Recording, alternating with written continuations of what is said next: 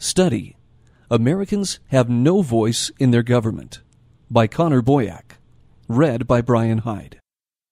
A new study authored by 2 university professors find that corporate interests and wealthy individuals control policymaking so much that the preferences of the average American appear to have only a minuscule, near zero, statistically non-significant impact upon public policy.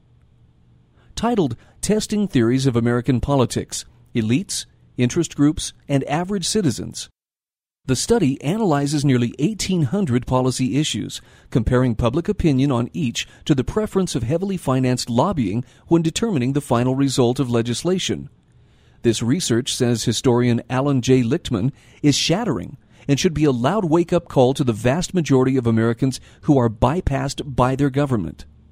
By contrast, the study notes, economic elites are estimated to have a quite substantial, highly significant, independent impact on policy. Likewise, the authors write, interest group alignments are estimated to have a large, positive, highly significant impact upon public policy. They conclude, if policymaking is dominated by powerful business organizations and a small number of affluent Americans, then America's claims to being a democratic society are seriously threatened. Broad-based public engagement in the policymaking process is important, and the concentrated power of an elite few is concerning. However, America is technically not and should not become a democracy.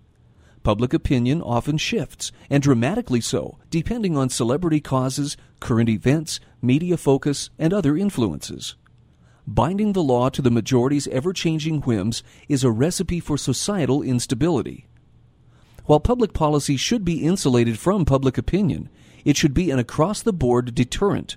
Deep-pocketed parties should not be treated differently, nor their interests enacted merely because of their power, wealth, or access.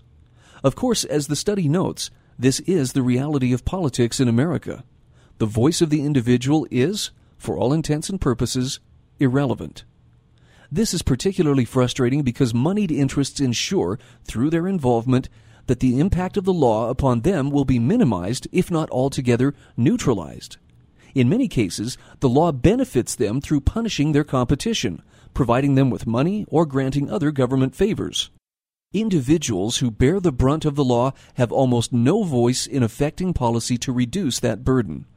The study's authors write that majorities of the American public actually have little influence over the policies our government adopts. This won't come as a shock to anybody remotely familiar with the political process.